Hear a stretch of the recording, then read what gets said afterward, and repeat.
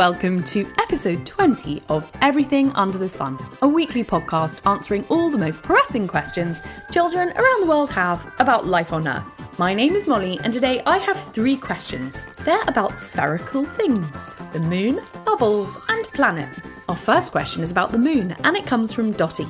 Over to Dottie. My name's Dottie, and I'm 4.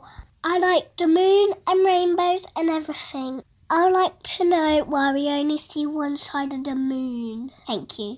Hi Dottie, that's a great question. To answer it, I have Doug from the Science Museum in London. Well, my name is Doug, that's short for Douglas, and I'm the Deputy Keeper of Technologies and Engineering at the Science Museum in London. Dottie, what a great question. Why do we only see one side of the moon? Well, the moon is spinning, just like the Earth spins. But the moon spins at the same rate that it goes around the Earth. That means we always see the same side of the moon, more or less. Thanks, Doug, for your brilliant answer. Isn't it incredible that the movement of the Earth and Moon are such that we always see the same side of the moon? We also only ever see the same face of the planet Venus. It spins in the opposite direction to Earth, but when it comes close to us, it always shows us the same face. Just like the moon. But how much of the moon do you think we can see? It isn't half, it's actually slightly more. We only see one face of the moon, but the moon moves around from side to side and back to forth quite a bit as it goes around, which is called libration, which you spell Libration. It means to swing.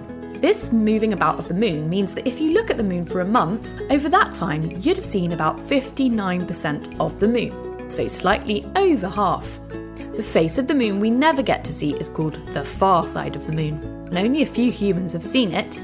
No one has set foot on it, but last year the Chinese landed a little spacecraft there and took photos.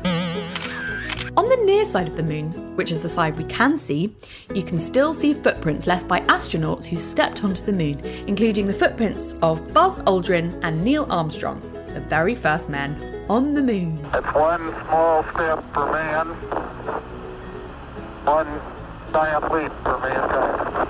I have seen the spacesuit Neil Armstrong was wearing and his space boots in the Smithsonian Museum of Air and Space in Washington, D.C. They're behind the scenes of the museum.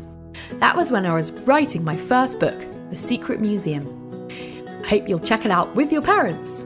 It was incredible to see the very boots that took their one giant leap onto the moon.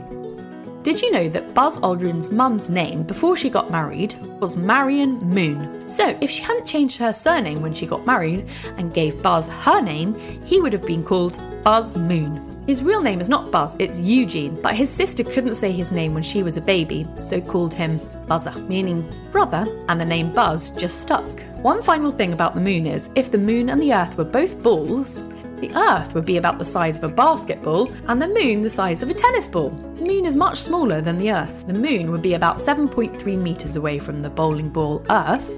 Yet even though it's much smaller and far away, the moon has such a great effect on our planet. It even affects the tides of the oceans and rivers on Earth. I hope that answers your question, Dottie. If you have a question you would like answered on the show, all you have to do is ask an adult to record you asking it and ask them to send it in to me at molly@everythingunderthesun.co.uk. Now we're going on to our second question, which is about another spherical object in space: planets. This question about planets comes from Ahmed. Hi, Ahmed. My name is Ahmed, and I'm 4 years old, and I want to know why planets have cores.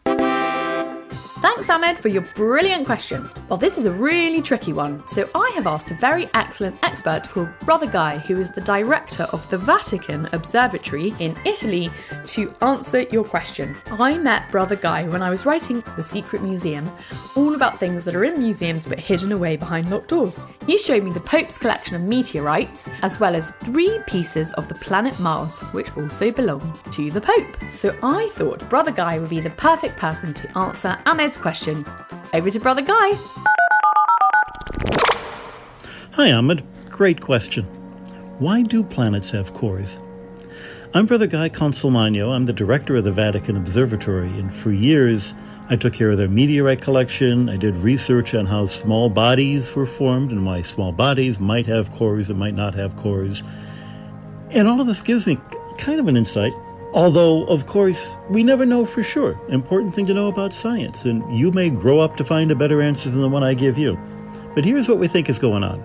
Planets are formed around a star in the cloud of gas and dust that went into forming that star. So if you've got dust forming a planet, you've got all of this stuff. Some of it's ice and some of it's rock and some of it's metal and different types of rock, all blurred together into one big lump that grows like a snowball. The bigger it gets, the more mass it has, the more mass it has, the more it attracts things, the more it attracts things, the bigger it gets, and it just keeps growing and growing and growing until it runs out of things to make itself. At that point, what you can do is imagine all of this dust under its own weight pulling itself into a ball. Among the things in the dust are very radioactive elements. Now, these are isotopes and elements that we don't have anymore because they've all decayed away. They decay really fast. Every time they decay, they give off a little bit of heat. Well, because they're decaying fast, they're giving off heat very quickly, which means, over a given period of time, there's a lot of heat coming out right about then. This heat is going to melt the ice if there's ice there, and then all of the rock will fall to the bottom of the planet, which makes a core. If there's even more heat, or if the planet's a little bit bigger, and so it could hold its heat for a longer period of time, then even the rock begins to melt. Sometimes even the iron begins to melt.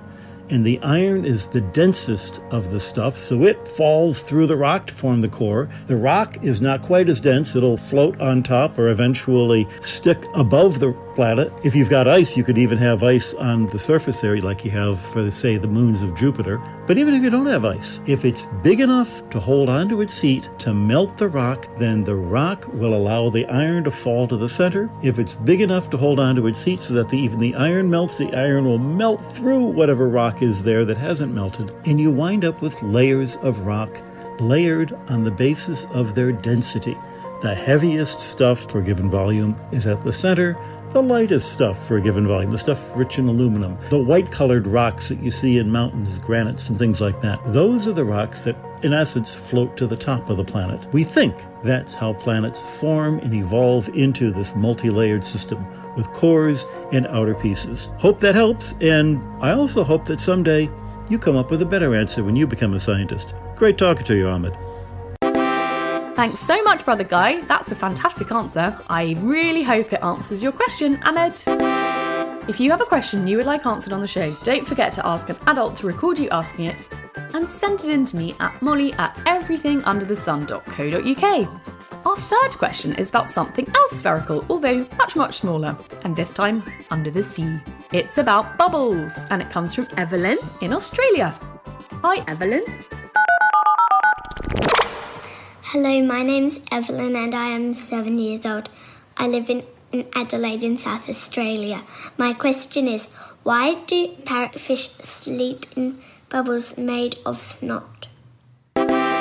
Well, Evelyn, you're really clever to know about how parrotfish sleep in bubbles. For kids listening who don't know already, when parrotfish go to sleep at night, they make a bubble out of mucus, otherwise known as snot, to sleep inside. It's a bit like a homemade sleeping bag. Do you like to sleep in a sleeping bag made of snot? Yeah! I don't think I would, but parrotfish do. But why do they do that? To answer Evelyn's question, why do they do that? Well, it's because the snotty bubble stops them from being nibbled by little parasites, which are like the mosquitoes of the sea that live on the reef. During the day, these parasites are eaten up by fish called cleaner fish, but at night the cleaner fish are sleeping. So parrotfish have come up with snot bubbles as a way to protect themselves. Nasty parasites can't bite them through the snotty bubble. It's a bit like sleeping in a mosquito net. You might have done that sometime or other on holiday, or if you live somewhere really hot with lots of mosquitoes. It's to stop ourselves from being bitten by mosquitoes when we're sleeping. It takes parrotfish less than an hour to make a fresh one every night out of their own snot, and it takes only about 2.5% of their daily energy to do that. So it's really worth it for the parrotfish to get a good night's sleep. Parrotfish and other fish called wrasse that also live around coral reefs are the only animals that cover themselves totally in a homemade sleeping bubble to go to sleep. They have special glands in their gills so that they can do this. Some scientists have other ideas about the snot bubbles, thinking they're an early warning shield. So if something like an eel comes to attack the parrotfish will feel the eel bump into the bubble and then swim away. Or other scientists think that maybe the snot helps to repair any damage to the fish's body, and others think perhaps it provides protection from UV light in the sunshine. I like the parasite theory, that it's to stop being bitten like we're to use a mosquito net. Did you know that lots of beautiful white sandy beaches in the Maldives, tropical islands in the Indian Ocean, might be made of parrotfish poop? Parrotfish have sharp beak-like teeth and can eat hard coral while they're looking for algae to eat. When they eat coral, their poop comes out as white sand. Parrotfish poop make up about 85% of all the sand produced on the reef around the islands of the Maldives. So if you ever get lucky enough to go on holiday there and walk along the beach, remember, you're walking on a lot of parrotfish poop. The same goes for the white sandy beaches of Hawaii. They're made of parrotfish poop too. Just one parrotfish can make 1 ton of white sand each year by pooing it out of its bottom. So protecting the parrotfish is essential for protecting the beaches of beautiful tropical islands. I hope that answers your question, Evelyn. Right, that's it for this week. Wishing you all a very lovely week. A huge thank you to Brother Guy at the Vatican for telling us all about why planets have cores, to Doug at the Science Museum in London for telling us about why we only see one side of the moon, and to Ahmed, Evelyn and Dottie for this week's questions. A big thank you to Ash Gardner at House of Strange for the theme song, and Audio Networks for all the lovely incidental music we used this week. I'll be back next week answering more questions from children around the world in another episode of Everything Under the Sun. Do send in your questions. There's info about how to do that on the show's website, everythingunderthesun.co.uk. If you like the show, please do rate, review and subscribe. And please tell all your friends at school to do the same. It really does help. I'm looking forward to hearing all of your questions. Thank you, have a lovely time, and goodbye!